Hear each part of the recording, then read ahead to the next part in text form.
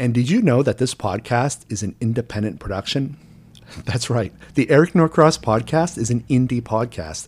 And because of that, we depend on listeners like you to help support the show. The best way to become a supporter is to become a patron. Patreon is a membership platform that allows creators to develop a more sustainable source of financial support for their projects. My Patreon supports this podcast.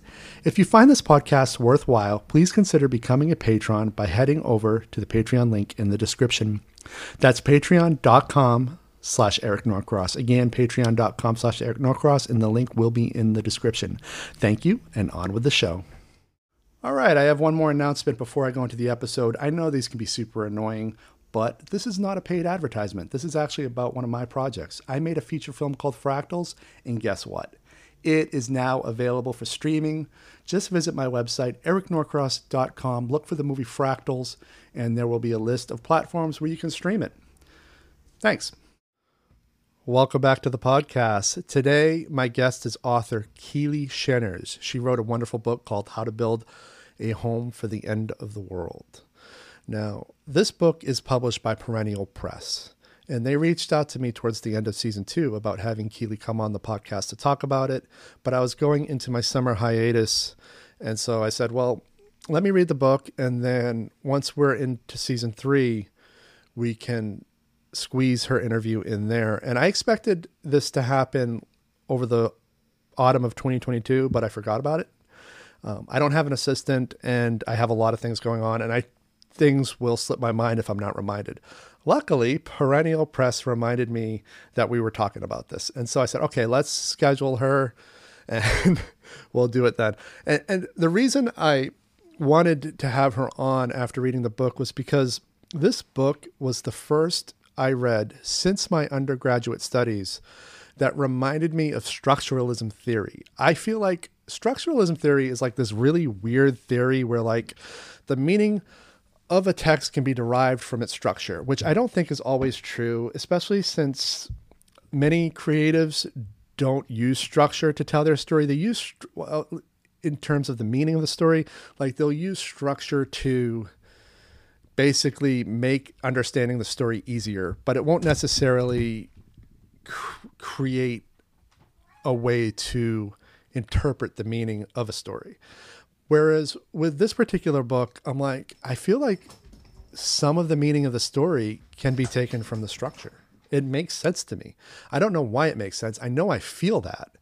So yeah, let's have her on. And so eventually we scheduled the episode and I had the conversation with Keely. We do talk a certain extent about structuralism, but not as much as I thought I would, simply because I feel like it, just because I feel that it could be the focus of a conversation, I don't always have everything I need to actually have that conversation.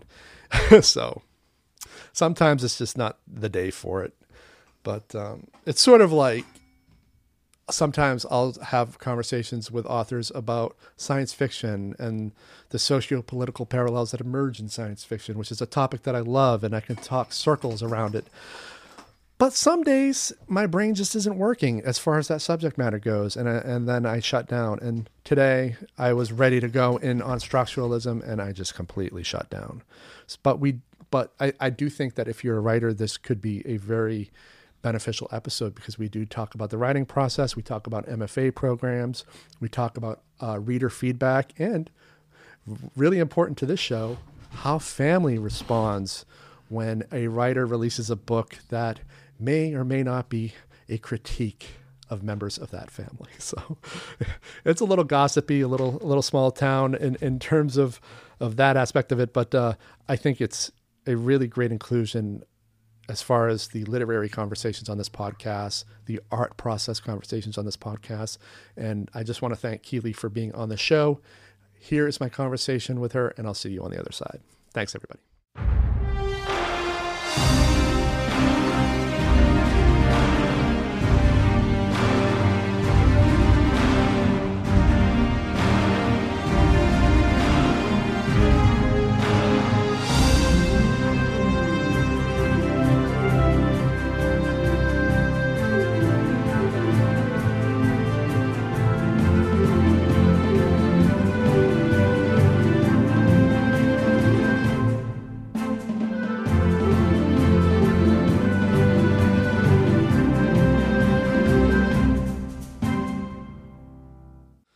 I haven't actually recorded an episode in a while because I tend to stagger them, and then I take several months off, and then I do like a bunch, and then I stagger them again.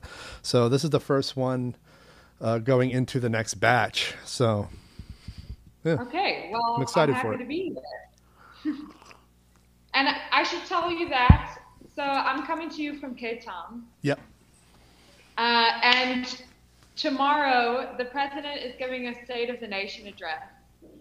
And because they're doing a rehearsal tonight, I think around 7 o'clock my time, so in about an hour, they're going to fly these jets over the city, and they're going to make a really loud noise, and I don't want you to be alarmed. That's awesome. That is so cool. We should be wrapped in about an hour. So Sorry? yeah. We should be wrapped in about an hour, so it shouldn't be a problem.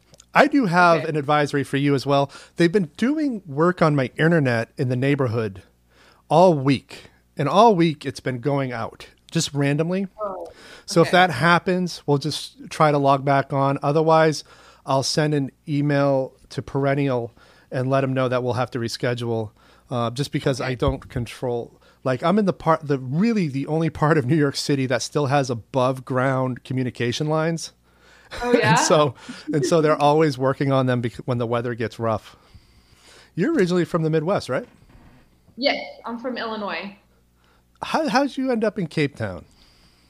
So I was doing my undergrad in east of LA. That's where I met Maddie initially from Perennial Press. We went to the same university, and in my third year, I came to Cape Town to study abroad, which was just supposed to be for a semester. And then I fell in love and ended up getting married, and I stayed here. And I've been here ever since, pretty much. Do you think you'll be there indefinitely? Yeah, I think so. Cool. You like it there? I love it. It's a city that you hate to love and love to hate, Cape Town, but I love it. That's how I describe New York. Yeah. It's exactly. Sometimes I'll say you're crazy if you love it, but if you hate it, you don't belong here. Yeah, exactly. But I guess all great cities are like that. Exactly. Cool. So, I'd like to start with just, you're a writer, and I'm always interested in how people find writing. Can you talk to me a little bit about how you found your way to being a writer? So, I mean, I've always been interested in writing ever since I was a kid. I used to, I would go and see a movie with my parents, and then I would go home and start drafting the screenplay to the sequel of the movie. Like there's floating around in my parents' house somewhere a screenplay of like a Scooby-Doo 3 that I wrote when I was 8. And as a teenager, I was super into fan fiction, and then slowly through some amazing teachers at my high school got introduced to the more canonical works like Your Gatsby's and Your Catcher in the Rye, and then I started writing, poetry and short stories. When I was 19, I think, or 20, I wrote a book of short stories that I aspired to have published, but of course it never saw the light of day, and I'm so glad that it didn't. And then I started working on my first novel, How to Build a Home for the End of the World, actually in a creative fiction class when I was in undergrad. I wrote the first 50 pages. Those 50 pages never made it into the final product, but I had an idea to write a story about the end of the world and about a father and daughter going on a road trip, and I worked on that for the next 5 years. Well, we're going to talk about the road trip because I've heard you talk about that before And I'm always interested in unpacking the seeds of any novel. But let's go back to how you used to write sequels to pre-existing movies, because I used to do that too, and I thought I was the only one. And I do wonder if that's a thing with writers. Like, that's how we start. That's sort of the gateway drug. And I vaguely remember also, in addition to writing sequels, I once wrote a spin-off, like my version of Jurassic Park, only I called it Cretaceous Park, which is super original and different. And I remember my teacher criticizing me, and she goes, "This is the same story." And I'm like, "No, see, from a paleontologist standpoint, this is more accurate because it's the Cretaceous period." I love that. Just totally adding the geek factor. Yeah, well, and it's funny because I didn't even think about that, oh my God, I am a geek. But yeah, I just love that. Yeah, we just started off writing sequels and alternate versions of pre-existing things, but isn't that how it always begins? Yeah, you kind of start by copying, imitating, because you want to be a part of this thing that has moved you so much, even if it's something as flippant as Scooby-Doo 2 in my case. Yeah. And then eventually, all that copying and imitating and remixing and spinning off, then that kind of gives you the foundation to eventually, when you have a little bit more experience and a little bit more maturity, one hopes to start adding your own story or your own imagination to that foundation. Yeah, and it reminds me too of, like, there's this movie called Finding Forrester where Sean Connery plays an author. I think they modeled him after J.D. Salinger. So he wrote like one great book, and then he went into isolation in the Bronx, and then this kid who lives in the same apartment building wants to be a writer, and so so Sean Connery has him start typing an essay he wrote years ago. Just start typing it word for word. And eventually it starts becoming something else. And by the end of it, it's like an original masterpiece. And I thought that was such a great lesson in kind of how learning to create works in any medium, not just writing. Absolutely. Cool novel, great concept, very relevant because everything that's going on with the water supply in the Midwest and out West. What were the seeds for your novel as it concerns a road trip and a book on building houses? Right. Yeah. So, I know, by the way, I know all the answers. I have to get you talking. I'm very happy to answer. So in 2017, after my semester abroad in Cape Town, I took a road trip with my dad from our hometown, Fox Lake, Illinois, to California, where I was doing my undergrad. And and I had this fiction course that I was going to take. So I was already thinking about what could I possibly write. We had to write 50 pages of something at the end of the semester, and we had to pitch it at the very beginning of the class. So I was thinking about the pitch while I was on the road trip with my dad. And my dad's a carpenter. He's a very funny guy. Moves between saying like these very aphoristic, very spiritual, like reflections on life to just like silly Midwestern dad jokes. And I became kind of interested in my dad as a character. And as we were driving through the US in January 2017, I really did feel this sense that not that the world was ending, but that the world had kind of already ended as we were driving on the kind of ruins of Route 66 and seeing ghost town after ghost town and thinking that you could probably write a story that is pretty much exactly as it happened, tell it as close to the grain of truth as possible, and say that it was the end of the world and nobody would bat an eye, because the circumstances in which we live are already quite apocalyptic. So those are the seeds of the narrative. My dad is a character, the road trip at the end of the world.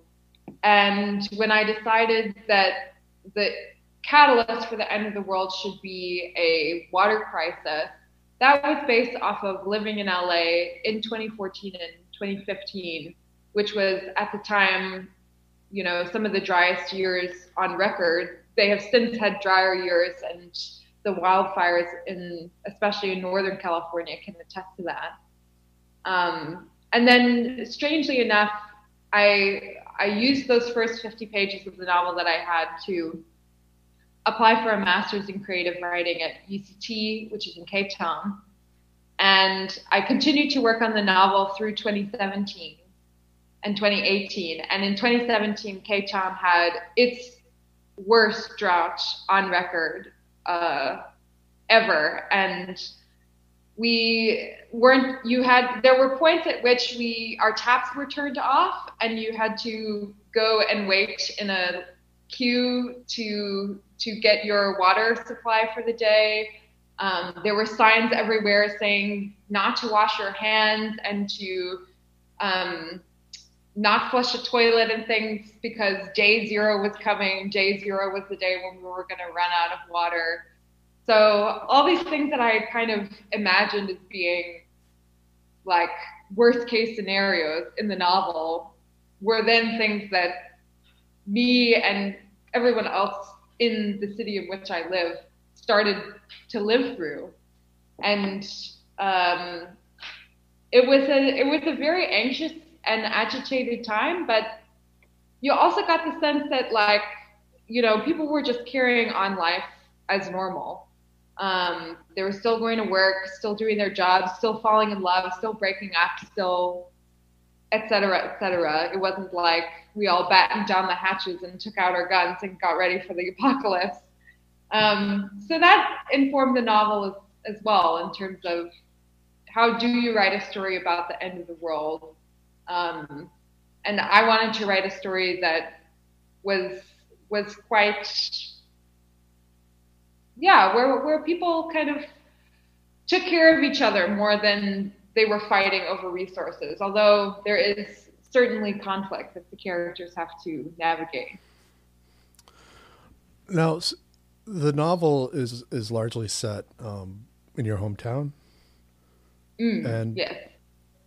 Now that you don't live there, do you write more warmly with that place in mind than because I found that living in New York for 20 years, like, I write really warmly about my home state of Maine, and I really do a lot more research than I used to do. When I lived there, I didn't even want to write about it at all.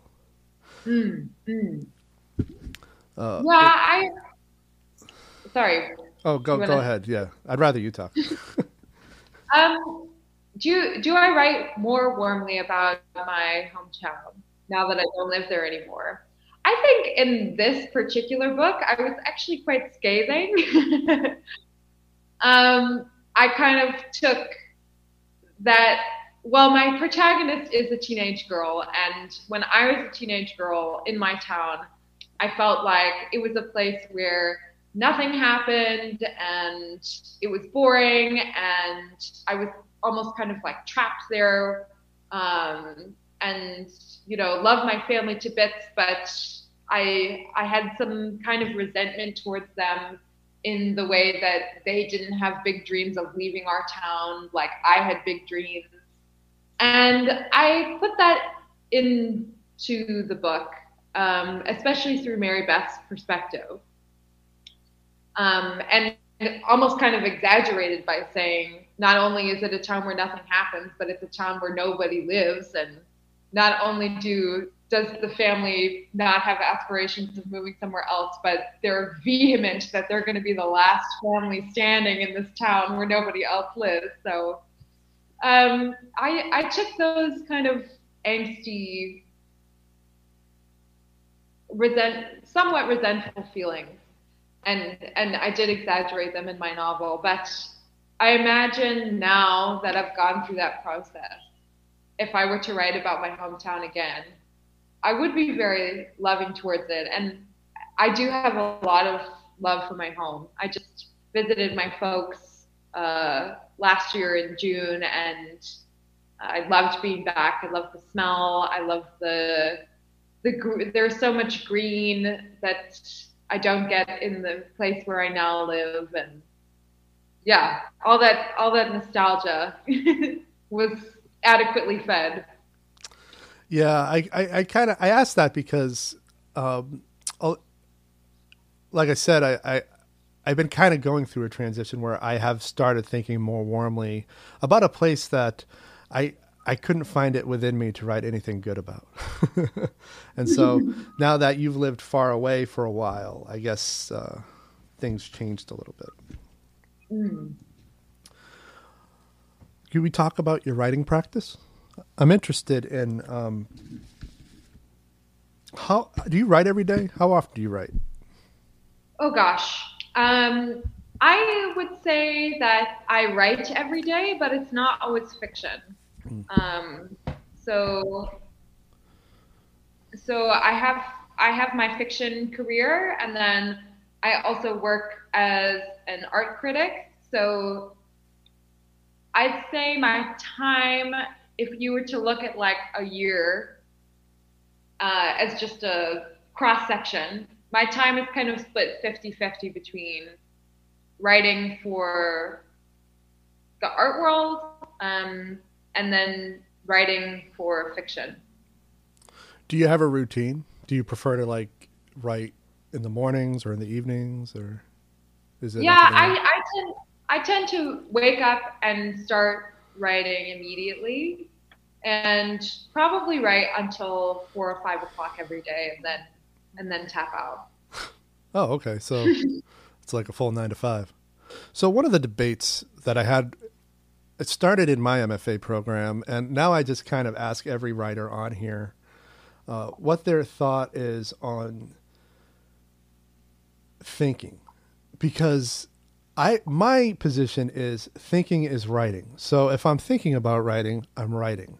But there were so many people in my program who refused to accept that if they weren't sitting at a typewriter or a laptop actually writing, that it didn't Typewriter. count. Yeah. Oh, there's like this undercurrent of people who are just going back to typewriters. Okay. But yeah, it's a little like laptops are good. Just go with laptops. But um, yeah, and so I was just trying to. I was always trying to convince people that if I'm doing the dishes, that's writing because I'm thinking about what I'm about to write, and Mm. it's I would say it's 60-40. I'm in the 40 percentile that accepts that. Well, thinking is writing. I don't know Mm. Mm. because I I have mean, a hard time. Oh, go ahead. Go ahead. yeah, sorry. I always say that writing is thinking. Um, so the same thing that you're saying, and um, I let me find a way to word this better. Um, I'd say that although I appreciate the discipline of sitting down at my desk every day and kind of recording the things that I think. So that's not necessarily writing sentence to sentence, point A to point B, but I do lots of note taking in my writing process, both for shorter essays and for novels. Um, then I'm giving myself the space to think and to write down what I'm thinking, rather than to craft something that's that's perfect the first time. And when I do the dishes, when I take a shower, those are when some of the best ideas come out, and you try to write them down as quickly as possible. For me, the worst is that I have my best ideas sometimes right as I'm falling asleep, and then I wake up and write them down, and then I'm awake, and then I'm awake for another hour. Or sometimes first thing in the morning, you know, I wake up from a dream and maybe I need to write the dream down, or it gives me some idea for something that I need to put into the book. Um, So I'm thinking about what I'm writing, I feel like, constantly. But it is important to also make the time to record what you're thinking. Yeah. If that makes sense. Yeah, it does. My biggest asset as a writer is the voice memo app on my phone. Oh, yeah. It's perfect for those moments where you can't really sit down and take notes, but you can just quickly hit record and just be like, especially like when Exactly. I'm hiking. When I'm hiking, that's when a lot of things come. I would say entire short stories that have been submitted to journals have been formed while I was hiking. Amazing. Yeah, I run as well, and I have a lot of ideas when I'm running. So you need to strike a balance, I guess, between sitting down at your desk and kind of pushing your brain a little bit, but then also like moving away from the desk, moving away from the journal, moving away from the typewriter, if that is what you like to write on, and giving your brain room to breathe, because then that's sometimes when the juicy bits kind of get released. Yes, I agree with that 100%. What was your MFA program like?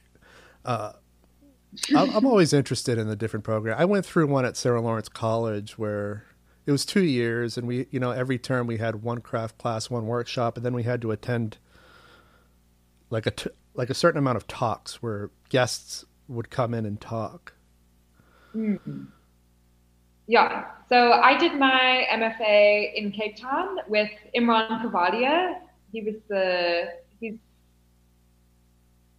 head of the creative writing department, which used to be a part of the English department, but Imran pissed off enough people in the English department that he got his own one-man department with 10 of us every year, 10 to 12.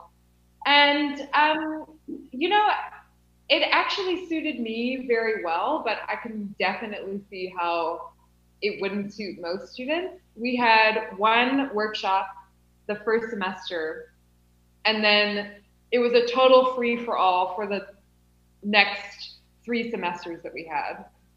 So we had one semester of workshopping when all of our ideas were kind of in their most nascent stages.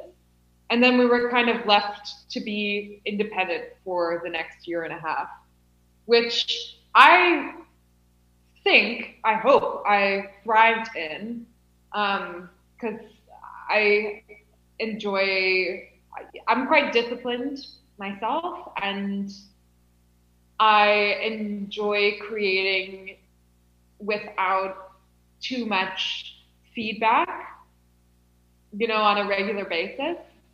But I know a lot of students in the same year, in the same program as me, weren't really able to cope without having, regular disciplined meetings with their supervisor or with other students, and they either didn't finish or kind of made their own little club of fellow students or writers in our city to meet with and get feedback from, and and and that's how they did it.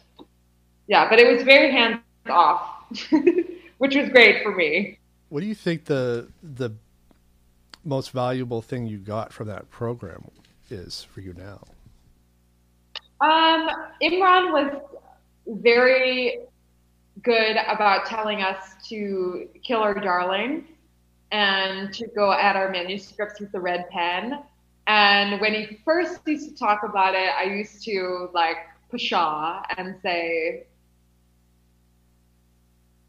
don't take away my adjectives. I love my adjectives and my adverbs. He used to say no adjectives, no adverbs. Like the more adjectives you use, like the closer you're getting to fascism or something like that. I don't know. He would be very, it would be over the top sometimes.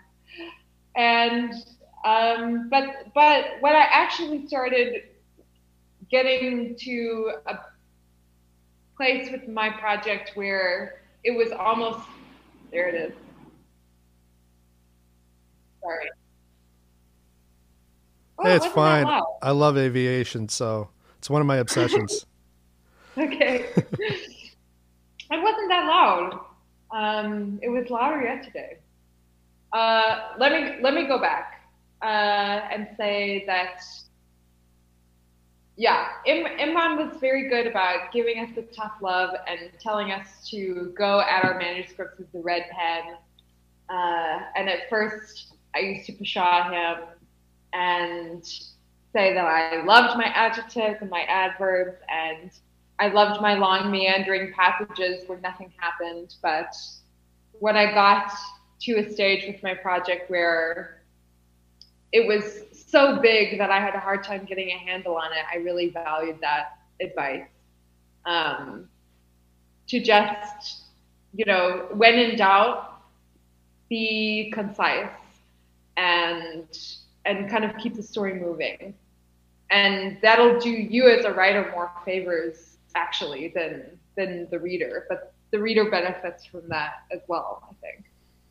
Oh yeah. Well, I mean, when I was a writing tutor in my undergrad, the big thing was if you can say it in 3, why say it in 5 words, and to really just boil it down to the most efficient and effective way to get people through the page. I used to think that I didn't really get anything from my MFA. And because what I wanted from it was to come out with contacts, to come out with people in the industry that I could go to, or maybe even just to have a better sense of what a writing practice should look like. And to a certain extent, I felt like it had taken the voice I had developed for years, had kind of taken it away. And I had to struggle to find it again in a couple of years after I graduated. But somebody close to me said, well, no, if there's anything you got from it, it's that you don't give a shit anymore what people think. And I'm like, really? And she goes, yeah, you used to whine every time somebody said something negative about something you've written or a film you've made. And now you just say, oh, fuck them. That's enough. I don't know if it's worth the tuition, but that's enough. Right. Yeah, exactly. Because the feedback that some of these peers will give you is so brutal. I mean, I don't know about down there, but here, they did not hold back. I'm sure. I think in our program we were a lot nicer to each other, but people were coming up with some wild stories. Yeah, that sounds nice. See, some part of me wanted that that level of support in the program, but I guess we all get what we need when we need it. Did you do those illustrations in your book? My dad did them. Cool. I asked him if he could draw what he thought what a home for the end of the world would look like, and that's what he drew. And I decided to put them on the inside cover of the book. Yeah, I like it when books have stuff like that. It's very rudimentary, but it adds character to the story. The dining table built for 12 was seating 20 at least. Okay, I love it. It's fine. But here's the thing. Okay. When I was in my undergrad, I had a writing tutor who gave me shit for using the word seem. He seemed angry, and this brought this to mind because it's indecisive in description. And she goes, you need to know, is this person angry? Does it actually seat 20? So, and I didn't agree with her then, and I don't agree with her now, but have you ever come across writing advice where, like, if you're indecisive on the description, well, does it seat 20 or more? Where people are like taken aback by it, where it takes them out of the story. Because I couldn't believe that me saying the word seem took this person out of the story, or if they were just nitpicking because they felt they had to give some sort of feedback and they couldn't come up with something else. I personally don't live by too many writing rules, but you can, with those indecisive things, you can build so much of your character. Like in for Mary Beth, she is living in a house alone with her family, and everything is kind of bleak and lonely.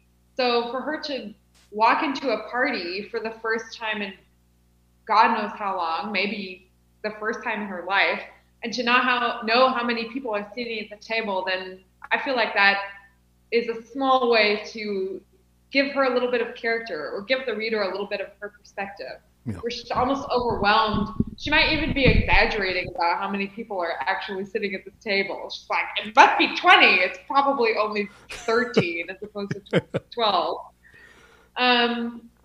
So, yeah, like, seem, absolutely. You should use that word. And you can use it to great effect, I think.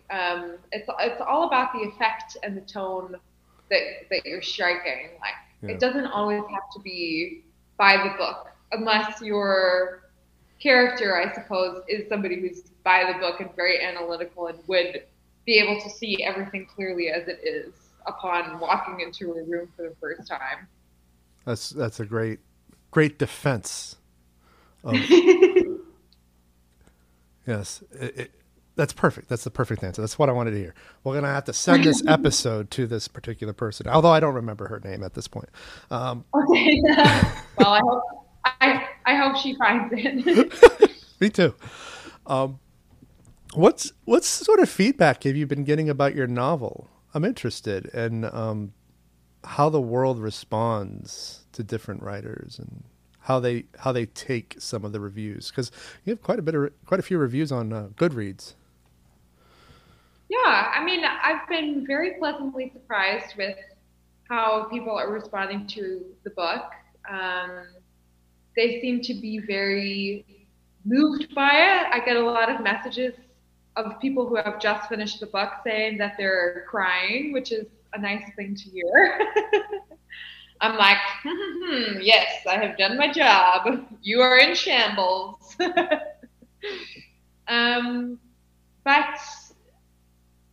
yeah, the response has been great.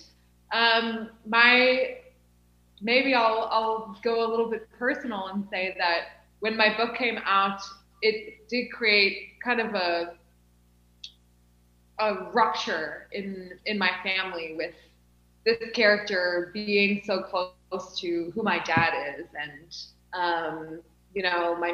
my mom and other members of my family being quite taken aback to have this representation, that was maybe not very kind to this person who they love.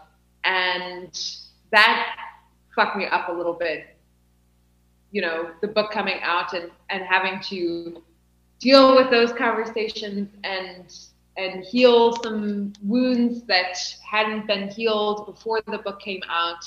That kind of informed my perception personally of how the book is being received. Well, family responses are a major topic of discussion on this show sometimes, because some of the writing I gravitate towards the most is derived from family experiences. And it's something that I've dealt with too as a writer, where, a few years back, I released a novella called Objects and Giants. And it's a fictional story, but emotionally it's rooted in a lot of truth. And the first email I get back was from my mother, who's like, "You shouldn't be writing about other people." I'm like, "What? Why? What's the point of writing?"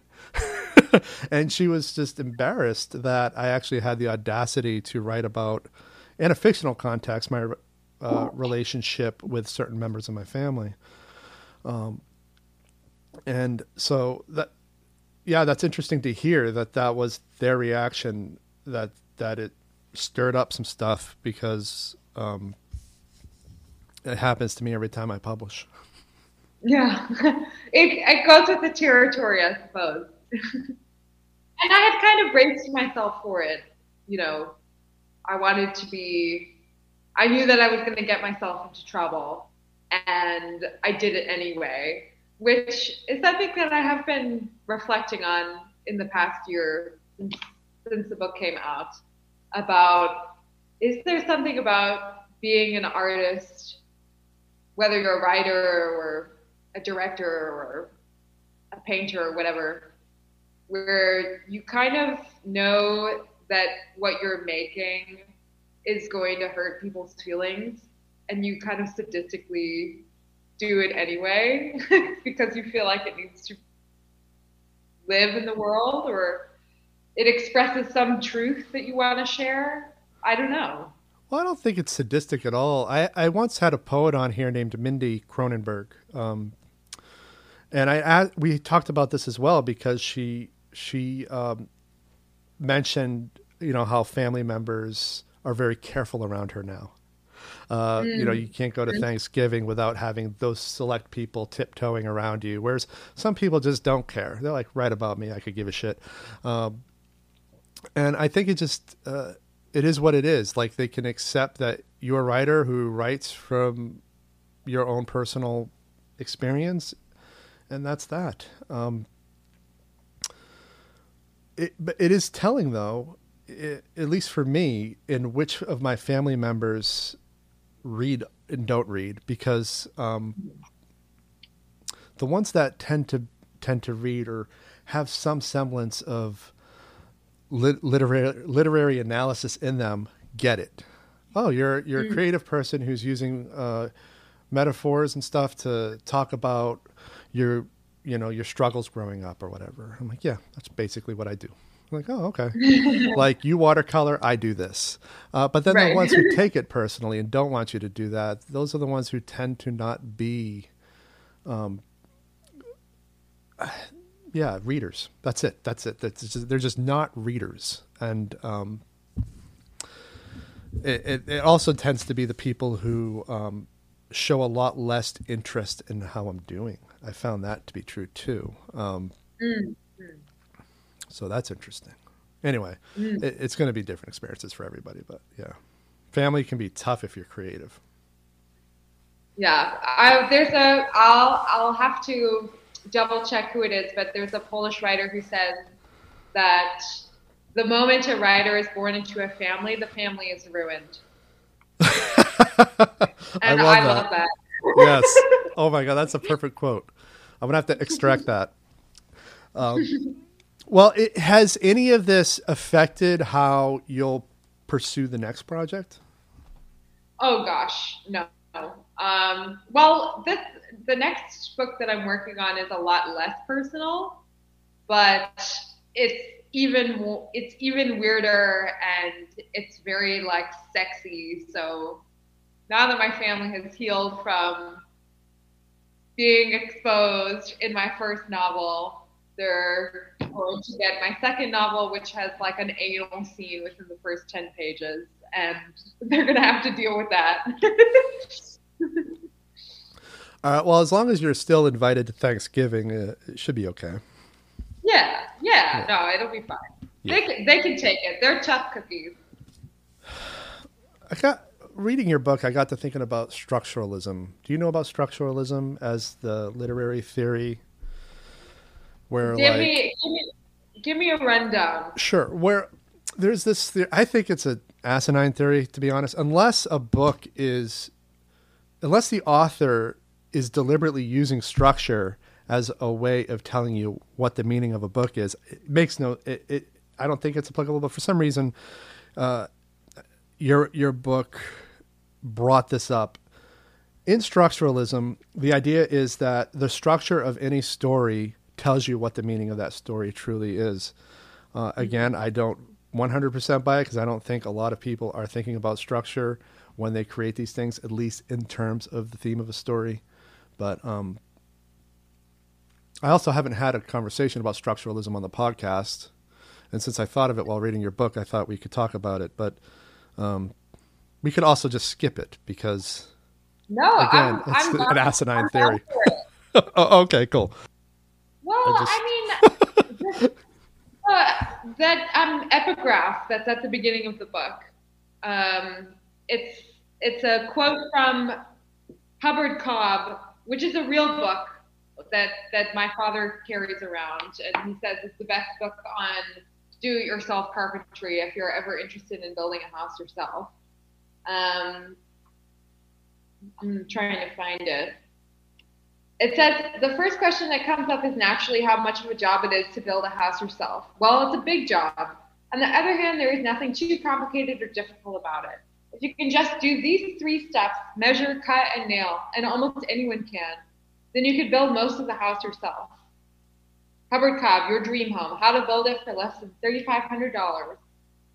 And and that epigraph was always going to be the epigraph of the book. And I always knew that the book was going to be in 3 parts.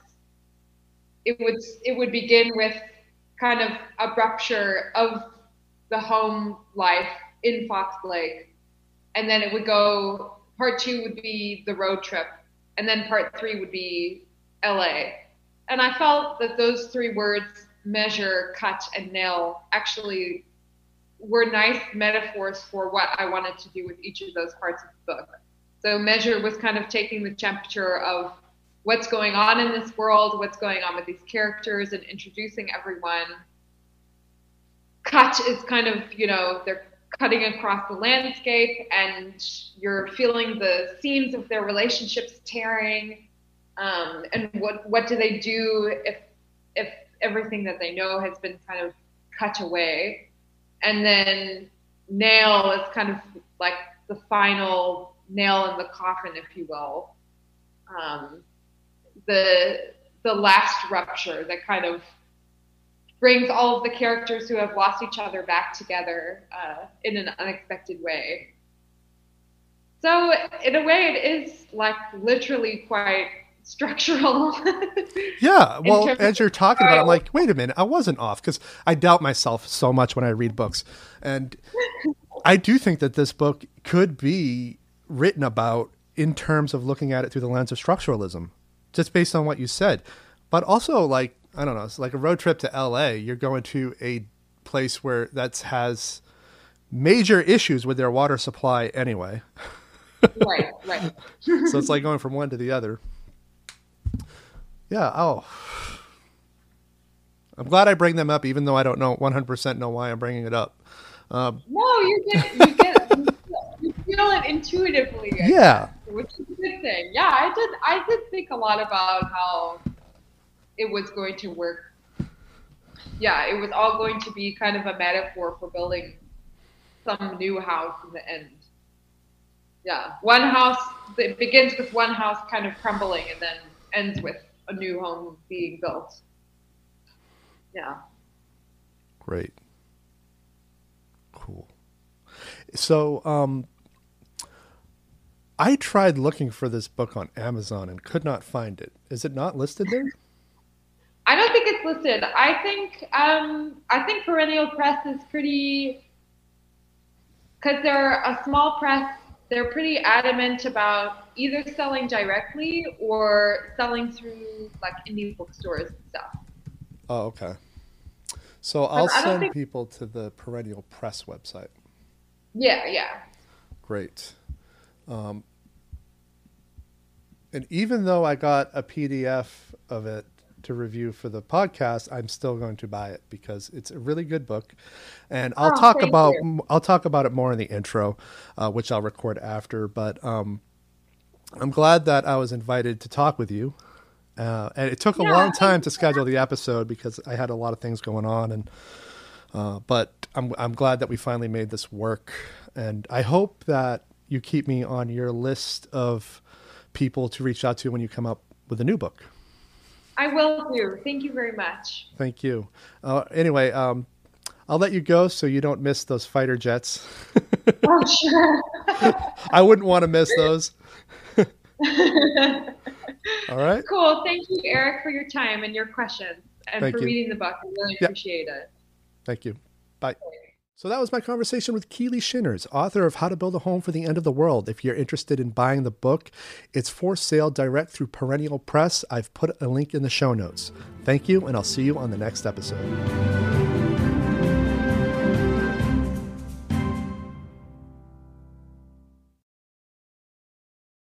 Thank you for listening to my podcast. If you have a moment, please consider subscribing to the show wherever you listen. And if the app allows for it, please leave a rating and review.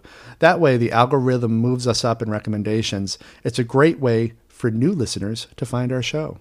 Thanks, and I'll see you on the next episode.